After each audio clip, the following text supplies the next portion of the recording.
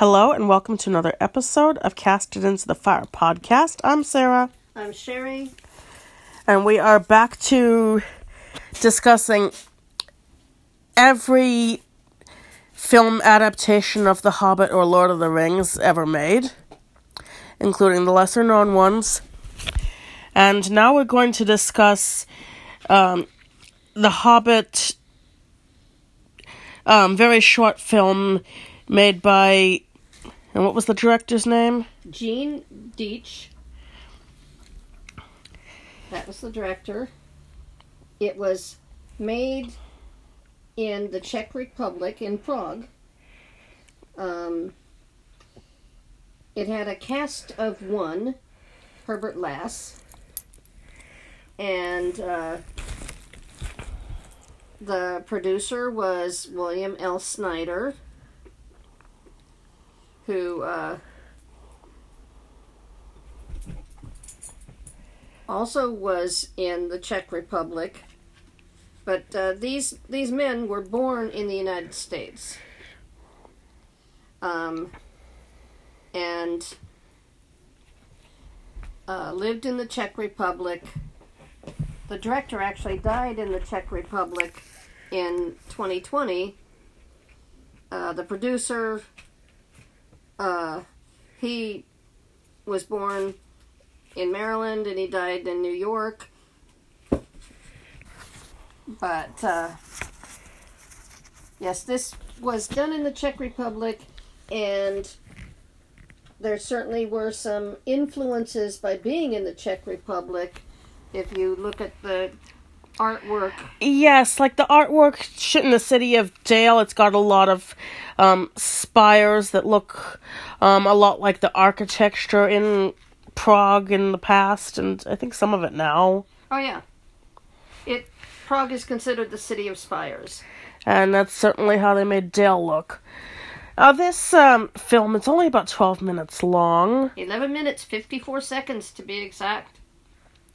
And you can find it on YouTube as The Hobbit 1966, although it was actually released in 1967. Yes, there's an interesting story behind the release date. It was released June 30th, 1967, and the interesting thing about that date is it was the last date that Deitch had the rights to the film. Oh no, I'm sorry, Snyder had the rights to the film. Snyder being the producer. He had bought the rights, but he had bought the rights for a certain time period, and June 30th, 1967 was the end of that time period, and they released the film in a small Manhattan projection room, and he actually gave people 10 cents each to give back to him as their admission to see the film, and he had them all sign statements that they paid to see a Hobbit film, which allowed Snyder to retain the film rights. And then later on, I don't know the date, he sold the rights back to Tolkien for approximately $100,000. So this was his way of, I think, making a little money on this, because he didn't make any money really otherwise on this, because he paid people to see it.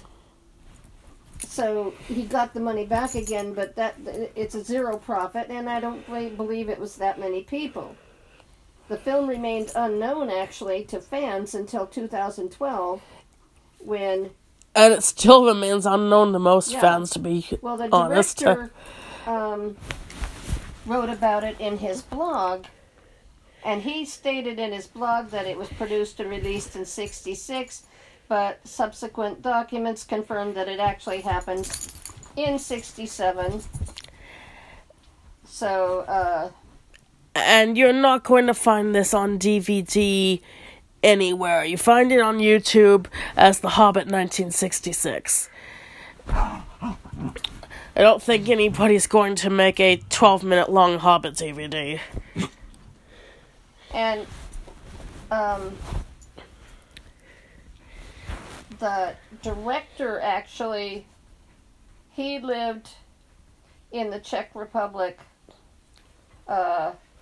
since 1959,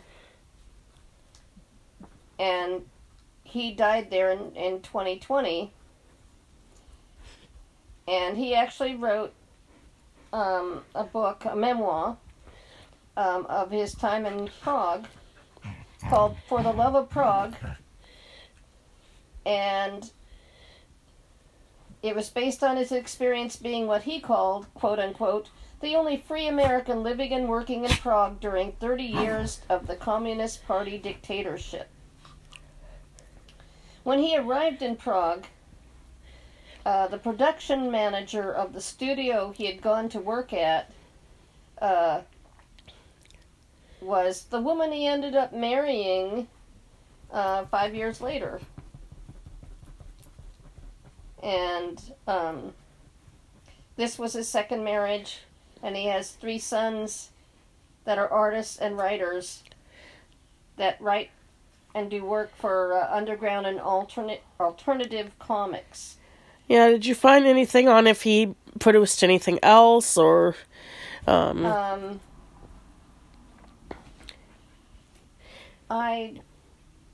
anything better known, maybe? I do not know of other things.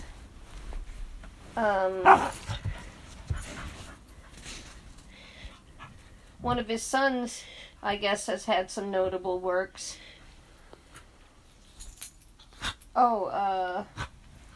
Yeah. Snyder was credited with some animated films, and he received an Academy Award for the best short film called Monroe. And Snyder had lived in the Czech Republic from the 1960s to 1992. And that award was the first short composed outside of the United States to be so honored. Also, the cinematographer was Adolf Born, music by Václav Lidl.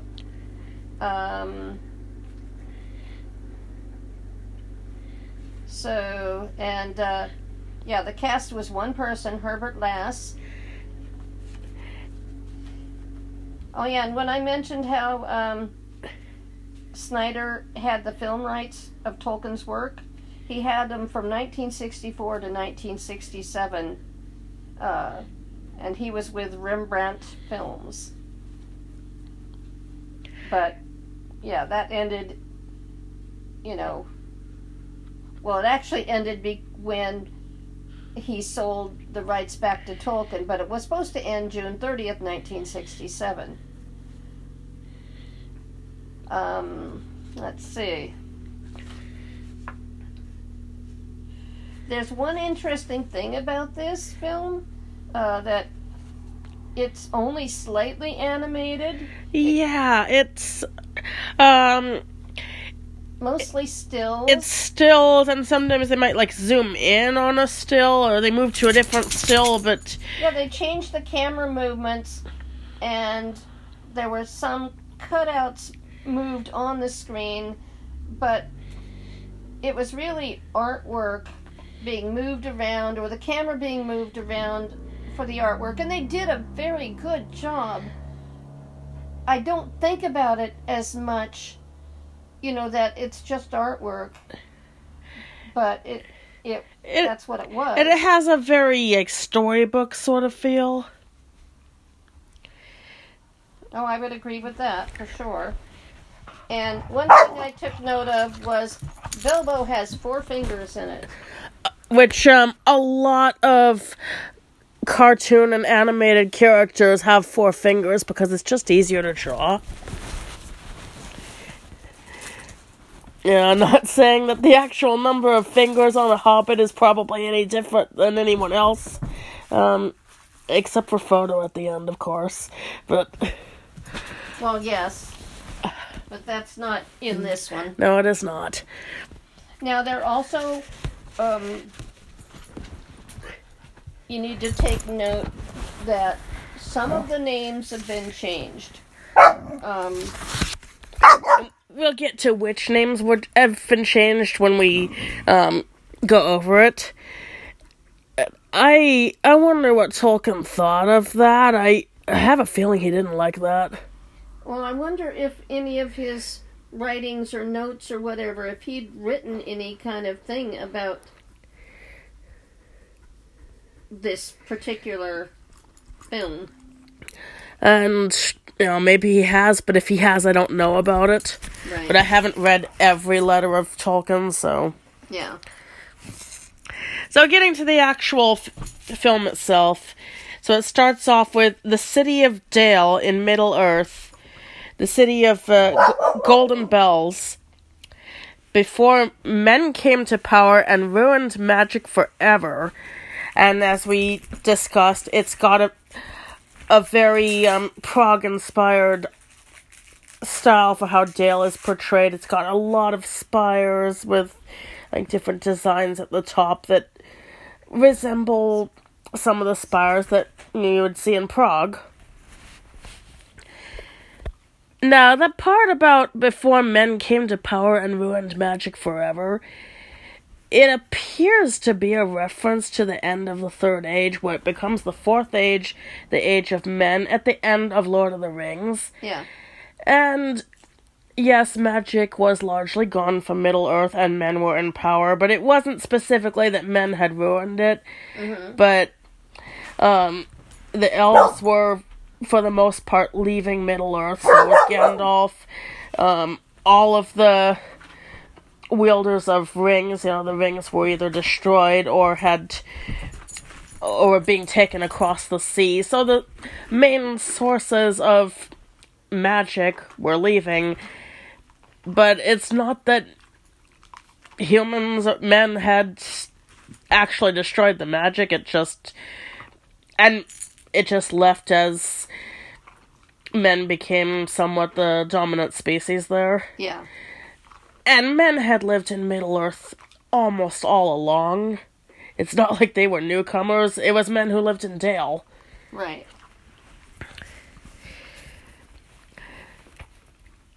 And then it mentions the Arkenstone, the white heart of the mountain, and it shows it looking literally heart-shaped and laying in a sort of hand. It looks like a faceted diamond that's a heart. And I don't know what is with the hand. It sort of reminds me of something you'd display jewelry on, and I think that might be what it was meant to be. Right. And then all is destroyed by the monster lizard Slag the Terrible. Slag, the agent of evil on Earth. So right off, Smaug is no longer Smaug, he's Slag, and he's a lizard. He has big yellow eyes. Do they ever use the word dragon? I think they did. Later. They definitely called him a lizard then. Yeah. And he's got all sorts of spots and stripes in different colors and a long neck and a mouthful of teeth. And he's gathering up the jewelry in his arms, and he took the Arkenstone. Yeah, he's fire-breathing. He has wings that are kind of bat-like. Gems on his chest. He does have arms and legs. Yeah, he's got 2 legs, 2 arms, 2 wings.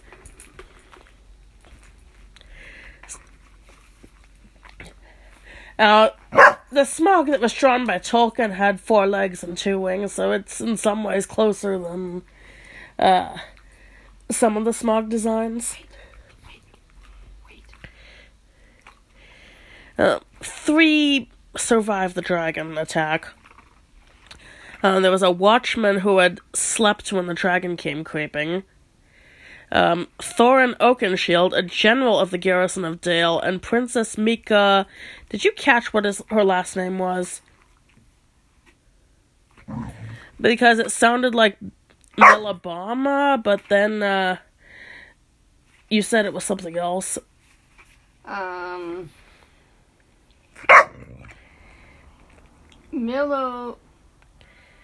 Milovana, that's it.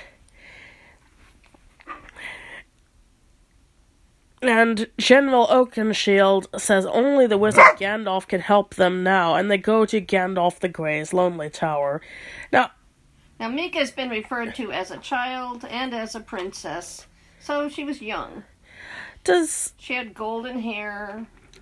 Do you think that Thorin was still a dwarf in this? Because he looked about the same height as the princess, and He was taller than the princess. I'm not sure he's a dwarf. I don't think he was drawn as a dwarf, even if he was a dwarf.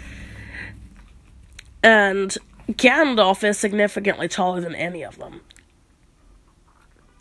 And you can see runes on the walls inside of Gandalf's tower, and they look like the dwarf runes from the book.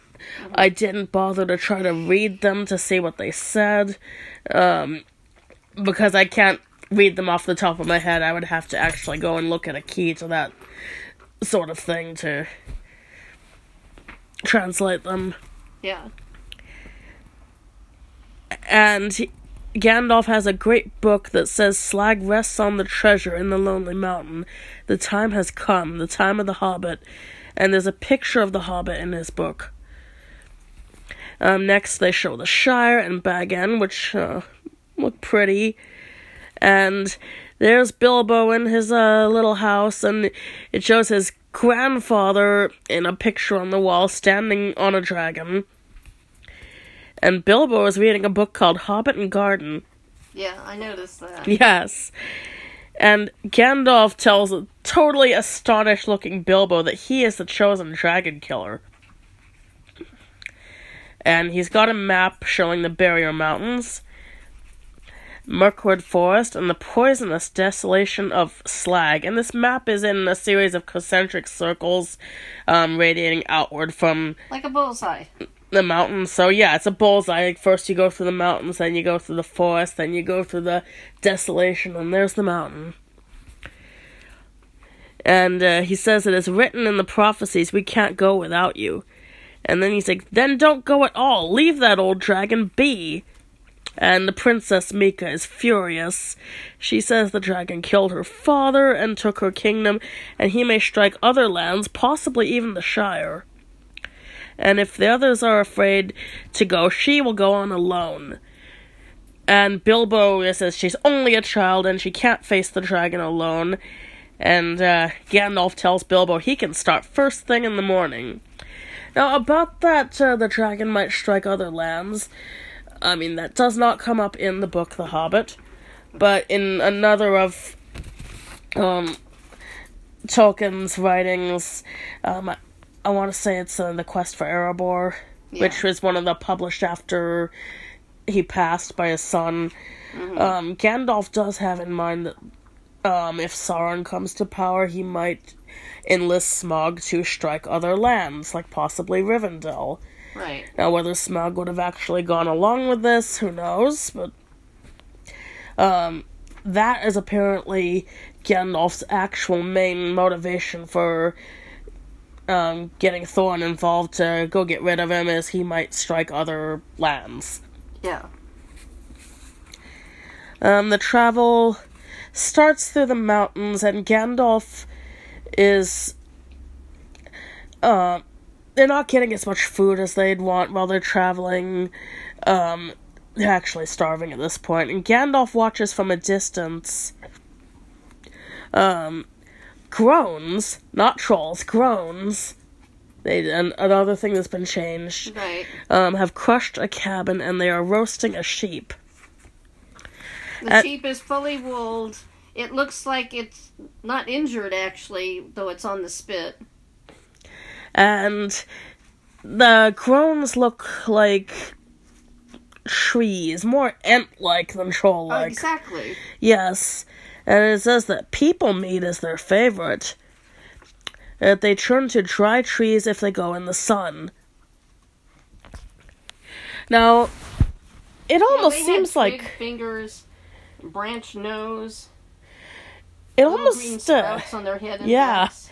It almost seems like maybe they wanted to do he wanted to do ants, but ants aren't in The Hobbit, so made the trolls more ant-like. Yeah. I will say it's actually part of Tolkien lore that trolls were created in a sort of mockery or copying of the ants. Mm-hmm. Even though they're not otherwise related, trolls are stone, ants are trees. Right. But you'd almost think, like, if he wanted to put in ants, wouldn't he have made them a more positive sort of character and maybe put them in a forest? Like, put them in Mirkwood or something. I don't know that any ants actually do live in Mirkwood, but... But another thing we have to remember is this production... is 12 minutes. And rushed. Yes. He was... Basically, they need to make this on an extremely low budget with very little time. I mean, that's the reason for it. They had...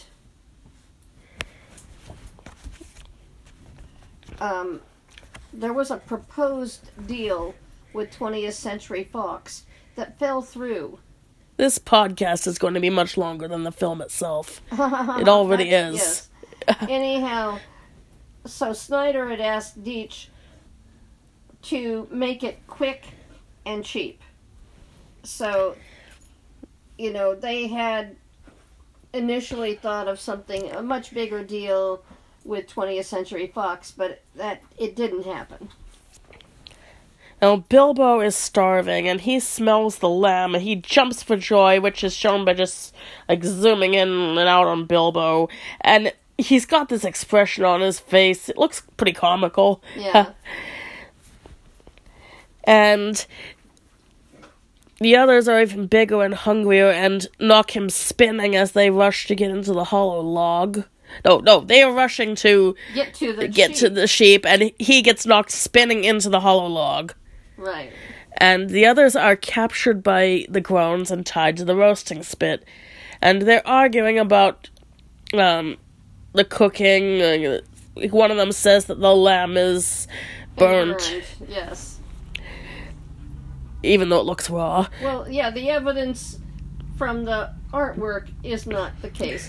But Bilbo starts imitating the voices of the groans and keeps them arguing until the sun comes up and the groans are turned back into dry trees.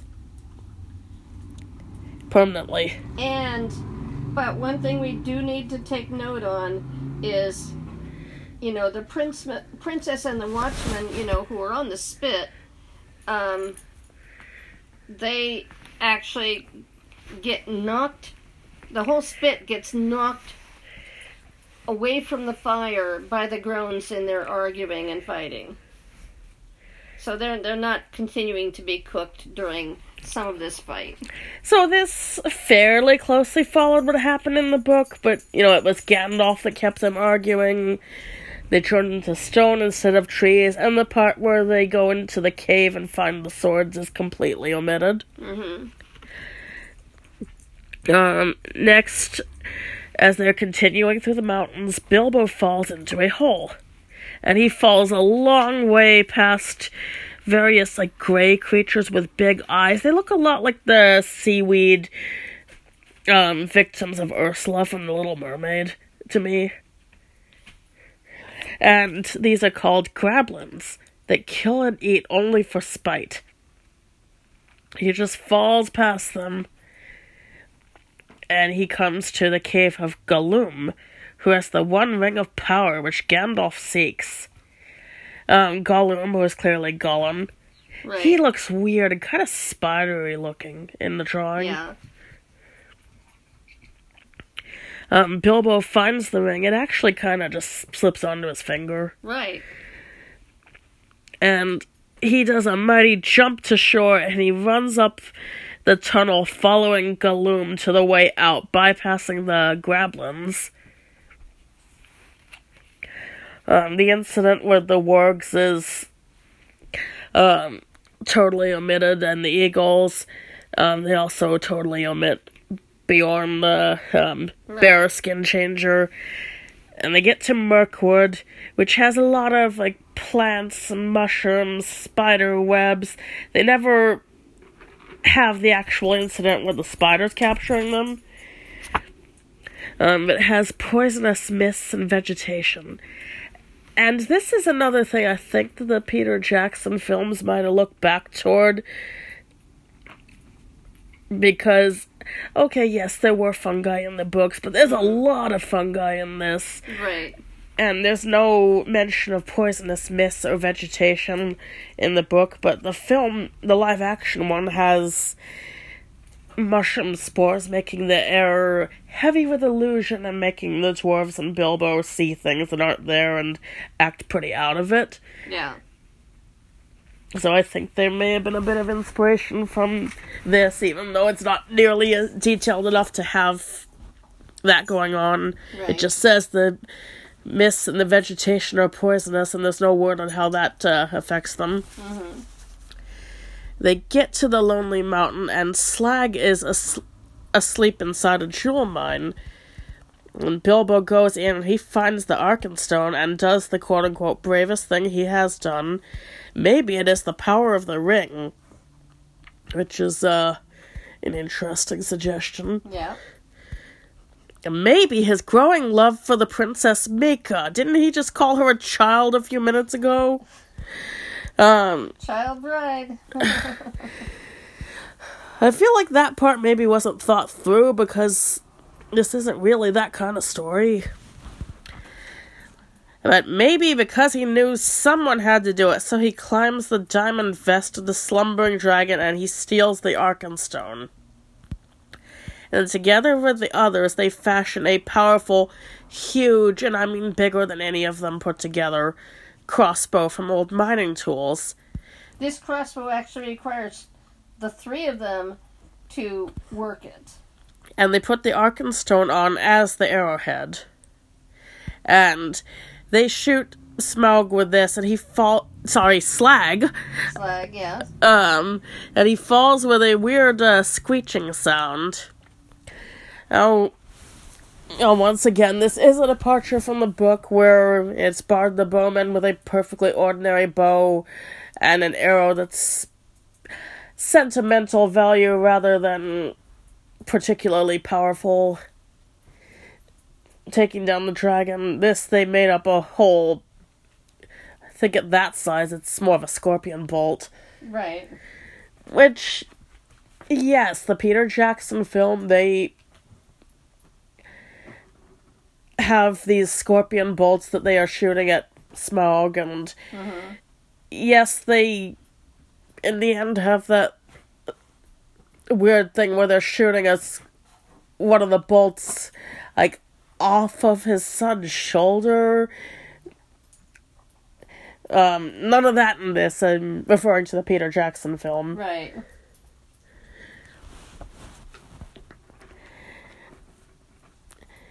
So, the city of Dale is restored, and Bilbo and Mika reign together. It doesn't say they got married, but I think it's implied that they did. The assumption is they are married. And eventually they do return to the Shire until the next time Gandalf the Grey comes knocking on the round wee door. I got the round green door. Either way. Can you imagine Bilbo married to a human? You crazy giantess, do not touch my dishes! But she's a princess, she probably doesn't do dishes. No, Bilbo probably takes care of that. Who knows? But then princesses who say, I'm going to go do it myself if you guys aren't going to help me. She's not your average princess. Do you have anything more to say about this? Well, I found it interesting.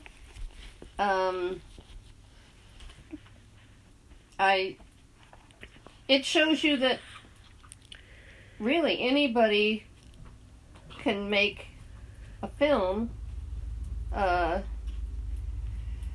Yes, these were professionals, but how they did it was more like an amateur,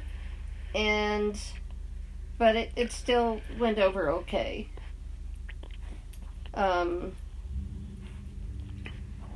I don't think it necessarily would have won any awards, but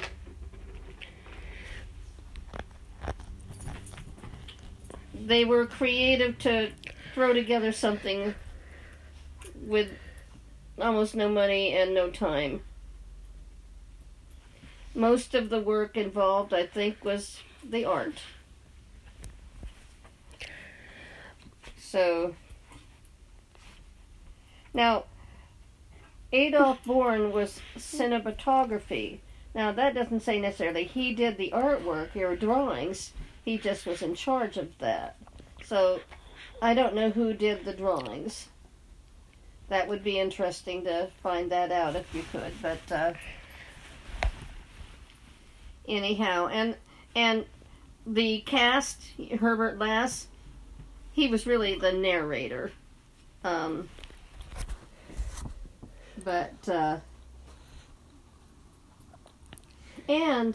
it should be noted that Herbert Lass, this is the only thing he's credited for in the industry, is narrating this. So this might be the only thing he's done. I imagine that's the case.